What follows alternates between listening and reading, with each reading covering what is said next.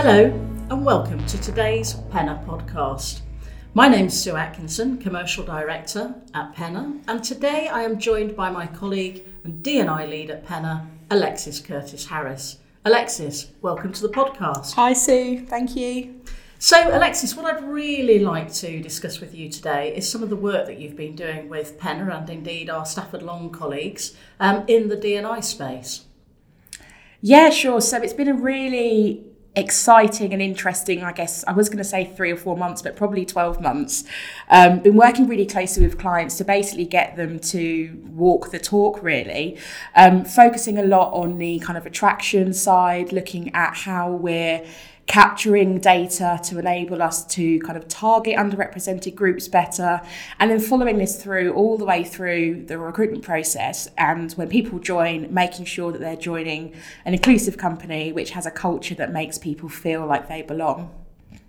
And I mean, obviously D&I is very important, full stop. But why do you think it's gained in importance in the last 12 months? Because I think you'd agree that we've certainly seen a greater appetite from our clients in the space. Yeah, it's a really good question. And I mean, as you said, D&I has always been important. It's always been around. I think what we're seeing a lot more of now is that people actually taking actions off the back of their initiatives. So it's not so much, I want to do this, I think I should do this, but we're delving a bit deeper now to really understand what actionable initiatives we can take to make sure that we are being as fair as possible across the board, that we're recruiting and attracting people, removing as much bias as possible, and that essentially we're creating environments that people feel they can be themselves and have their true identity in the office. So I think the last 12 months has really highlighted a lot within society as a whole.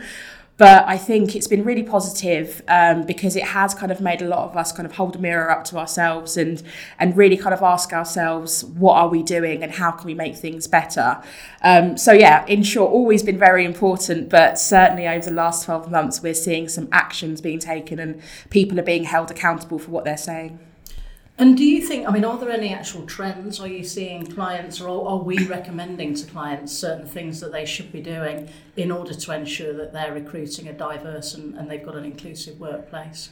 Yeah, definitely. I think certainly one of the things I will always try and push a client to either think about or do initially is look at their data and kind of sort their own house out first, so to speak. So I think that data kind of drives everything. We can make assumptions of where our challenges might be, but without actually looking at what the true picture is saying, it's really hard for us to actually understand where we need to make change and what we need to do. Intersectionality, I know that this is not something that's new, but I think certainly more and more we're pushing our clients to be able to think of people as multidimensional individuals, which they are, and really kind of understand that people have multiple struggles.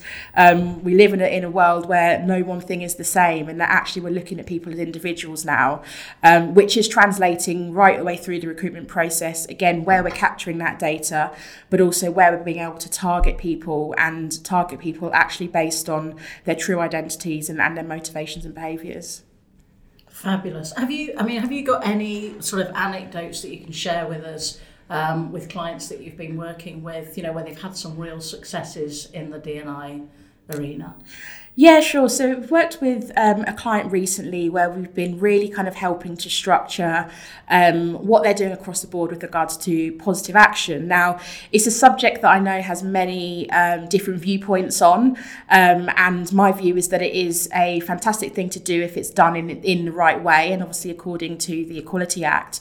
But really setting up some positive action programs. So we're making sure that action is not becoming BAU, but we're actually looking at focusing this on individuals, and it's all about encouragement, support, guidance throughout a recruitment process and pre-application as well. And we've seen some really good benefits of this with clients recently with regards to high levels of engagement, high levels of motivation, less dropout, which hopefully when that translates into hires will result in higher retention as well and less turnover.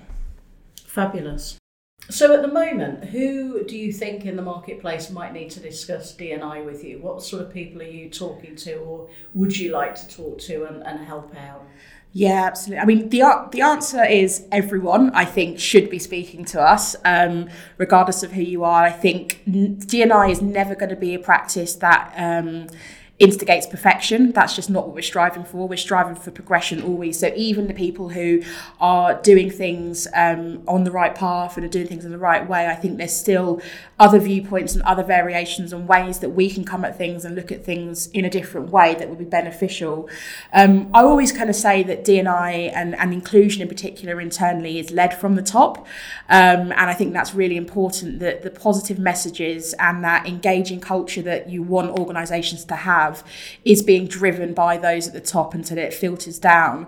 But it relies on everybody, essentially. So I think, if anybody has, even if it's just a question, wanted to share insight, wanted to pick my brains, wanted to kind of gauge what the market's doing, I'd say get in contact and we can have a conversation, because chances are we'll be able to come up with something slightly different or look at things from a different viewpoint that would benefit anybody's workforce.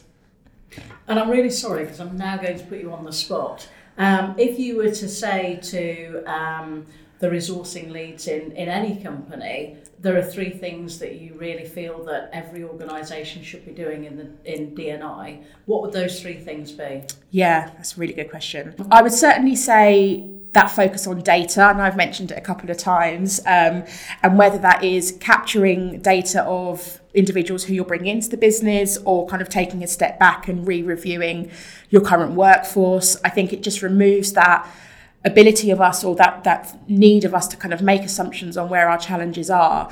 And when I say data, I mean detailed data. So again, we use a lot of umbrella terms, wrongly or rightly, within the D&I space, and I think we have the ability to kind of delve a lot deeper now.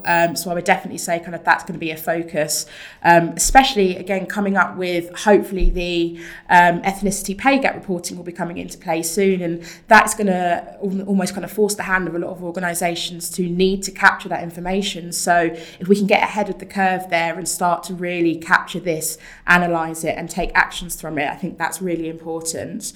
I would also say kind of really trying to understand what your staff internally are saying about you or feeling when they're there. So whether that's through kind of cultural engagement surveys or workshops or focus groups that will really help to understand the true feelings of people internally, because I think that's really important. We talk a lot about how we can bring in talent from underrepresented groups, but we want to be adding that talent to an organisational culture that feels like you can belong no matter who you are and you can bring your identity. But I think the most important thing with that is you can capture that feedback, but it's what do you do with it and how do you revisit it again and again. What about language? Because the other thing I was thinking about is actually the words that organisations are putting out there, whether it be in their job descriptions, their advertising online. I think you've been doing quite a bit of work in that space, haven't you? Yeah, certainly. And language is a great thing because it can kind of forge and build relationships with individuals depending on terminology you're using. What I would say is that language on its own is not going to be the defining factor for changing things in that space, but certainly kind of looking at how you are communicating with audiences as a whole, and whether that's through language, whether that's through video, through podcasts like this, through other kind of avenues. I think channel strategy and communication is really, really important. And of course, language plays a part in that. Brilliant. That's been super, Alexis. Thanks very much indeed for your time today.